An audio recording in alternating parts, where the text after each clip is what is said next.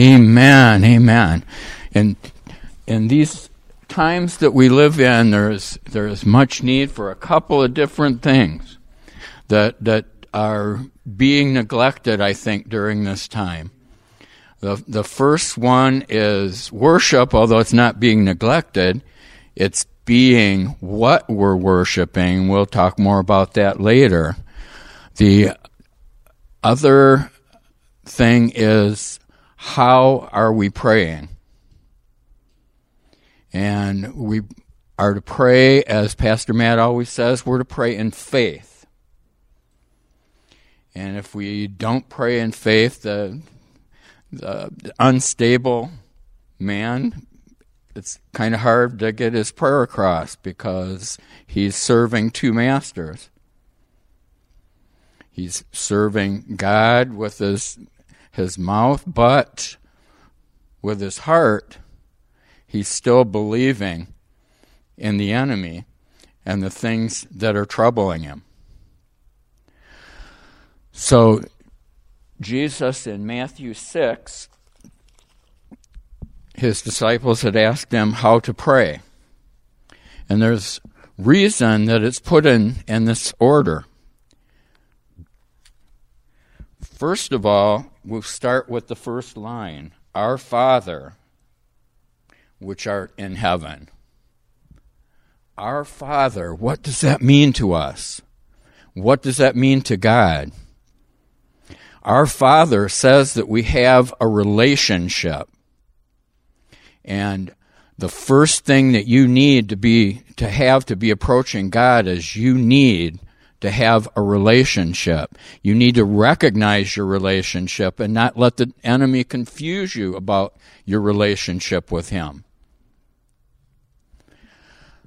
If you have not accepted Jesus into your heart, you need to do that to establish relationship. You need to start with having that relationship. That's why we start with our Father. And Jesus didn't tell us to say, my Father, which art in heaven, which means that includes you. That includes all of you that know Jesus. For as it is said, we are accepted now in the Beloved. We have relationship through what was done at the cross. We have that fellowship then with him that we can come boldly into the throne room of God. We can start to recognize those things first as we recognize relationship. Our Father, who art in heaven. Second of all, and this one has been being highly neglected through all this in the church and out there in the world. The world has a lot to fear about what's going on. God's people do not. Because God is in control. God is the one who is holy. God is the one who has the plan. God is the one whose kingdom is important. Hallowed be his name. His is the banner we lift up. We do not lift up the banner of, and I'm putting it in small letters because it is small compared to God. He is hallowed above COVID-19. And he always will be. For his is an eternal kingdom. And we'll get to more of that later. Him who we should be worshiping. It is not him, or it is not those things in the world that intimidate man or cause man to fear that we should be worshiping. Especially we shouldn't be worshiping the fears by saying, oh, the coronavirus or this or that's going to get me. We're not to be worshiping our right to hang on to unforgivenesses. More about that later. We can't be worshiping those things. Those are not hallowed above God. He is the name above all names. And in his name we'll have the victory. Which leads us to your kingdom come and your will be done. In Revelations 12:11, it is often quoted that we overcome by the blood of the Lamb and the word of our testimony, which is absolutely true. But it also says in that same verse, in that same sentence, it says, and we did not love our lives unto death. We're willing to die to self. We're willing to accept that God's will may be different than what we're thinking, that God has an eternal plan that has to be fulfilled and brought forth. Thy will be done, and your kingdom come. His kingdom is an eternal kingdom, and we that know him, we that stand by him, we that do not hallow other things but have him as first, we will be part of that kingdom. We want God's will to be done. We don't look at what we might desire and think is necessary. I've gone through a life without being able to achieve what I thought was necessary and what I thought was God's will, but did not get accomplished. And I've accepted that. And therefore, God sees my heart broken before him that his will be done, that I am willing to die to myself, my desires, my needs.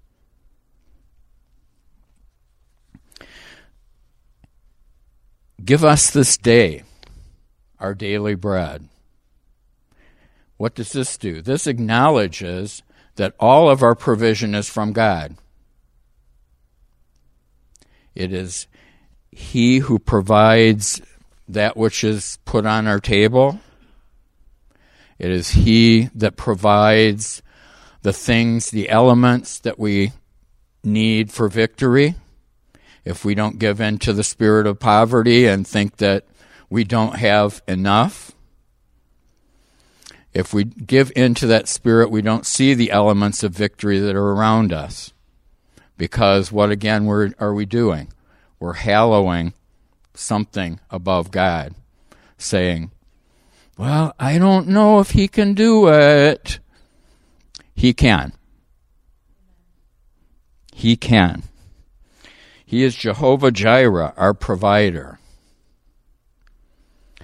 He is the one who provides the means to victory, our daily bread for each victory that we need to win each day and each era. The Bible often referred to as the day of the Lord, or the day of this, the day of that, is the era of that. And he is the provider to this. Some that were here may remember that my good friends Amaranth and Kiza and I sang a song from Jimmy D. Psalmist. It says, Yahweh, come and do what only you can do. People are looking to all sorts of other things to provide what only God can do. We need to follow him and follow his word.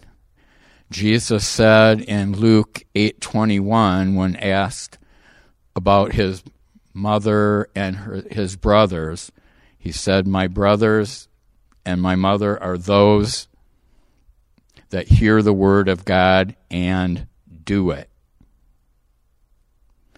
Not that hear the word of God and get their focus off somewhere else and start to do other things thinking that other things can accomplish it. They can't. There are some things only God can do. Forgive us our trespasses as we forgive those who trespass against us. Now, we often hear Mark 11:23 and 24, and we'll read that now. And it says, "Have faith in God, for verily I say unto you that whosoever shall say unto this mountain, Be thou removed, and be thou cast into the sea, and shall not doubt in his heart, but shall believe that those things which he said shall come to pass, he shall have whatever he says. Therefore I say unto you, what things soever you desire, when you pray, believe that you receive them, and you shall have them." But we stop right there. The next two lines are important to opening that avenue to you. They say in 25, "And when you stand praying, forgive." Oh, I said the tough word, forgive. "If you have aught against any, that your Father also which is in heaven may forgive you and your trespasses. But if you do not forgive, neither will your Father which is in heaven forgive your trespasses." If you don't do this part of the same paragraph, this is all the same paragraph, but it's always skipped. If you don't do this, you're going to diminish, if not outright destroy, your right to 23 and 24. You need to do what God says.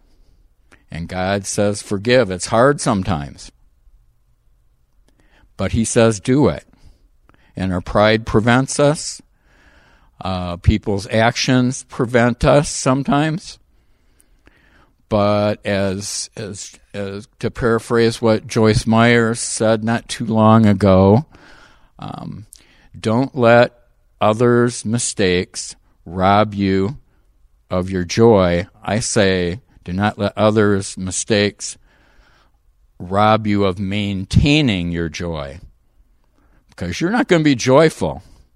You're not going to have that strength of the joy of the Lord if you're holding unforgiveness against somebody. God has to deal with them. We all know the GD cuss word. And when we use that, we're taking a right that doesn't belong to us. Because that is saying that God is to condemn them to hell. And we do not have that right. So when we speak that, we are speaking something that's totally out of line and making ourselves as God. And in not forgiving, we've taken on the role of God. God did the forgiveness. It's up to him to make the decisions with the other people that are involved.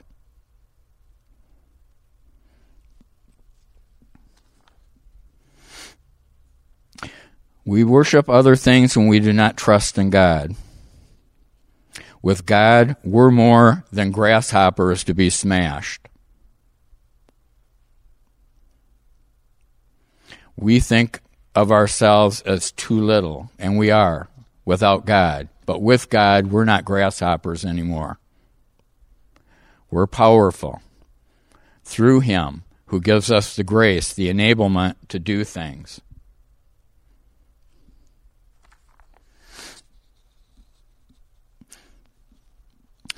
Lead us not into temptation. Situations that arise tempt man to give in to the spirit of poverty that fears of not having enough, blinding us to what God has provided. And it also gives us temptation where we don't see how things can be done to lose our trust in God. Don't let that temptation befall you. Don't let it befall you. You have your victory in God. You don't have your victory in yourself. He will provide a way. Remember, he's given us our daily bread. And deliver us from the evil one that would have these schemes, that would put these schemes, things that would raise themselves above the glory of God. Deliver us from that evil. God, we need you. For yours is the kingdom, the glory, and the power. He is the final court, jurisdiction, and judgment. His is the banner we raise. Jehovah Nissi, our banner that we raise in this time of little c COVID-19. He's the banner we raise. When the enemy has come in like a flood, he will come in greater. He is the banner that we lift up. This is true for now and forever. We have an eternal destiny, but we are under his protection here. Look to Psalm 91 as we go through this, that he will protect us from the pestilence. And he is our protection from the pestilence. Look to Psalm 32:7. And realize that he will give us guidance. He will give us songs of deliverance through this. And Psalm 34, 1-4, where we praise and worship the Lord, where we worship him and not the things that are negative, then we have the right to say, we sought the Lord and he answered us and delivered us from all our fears. And then finally, amen, we signed the contract. Yeah, we verbally signed the contract. And it is true. It is true. God said it.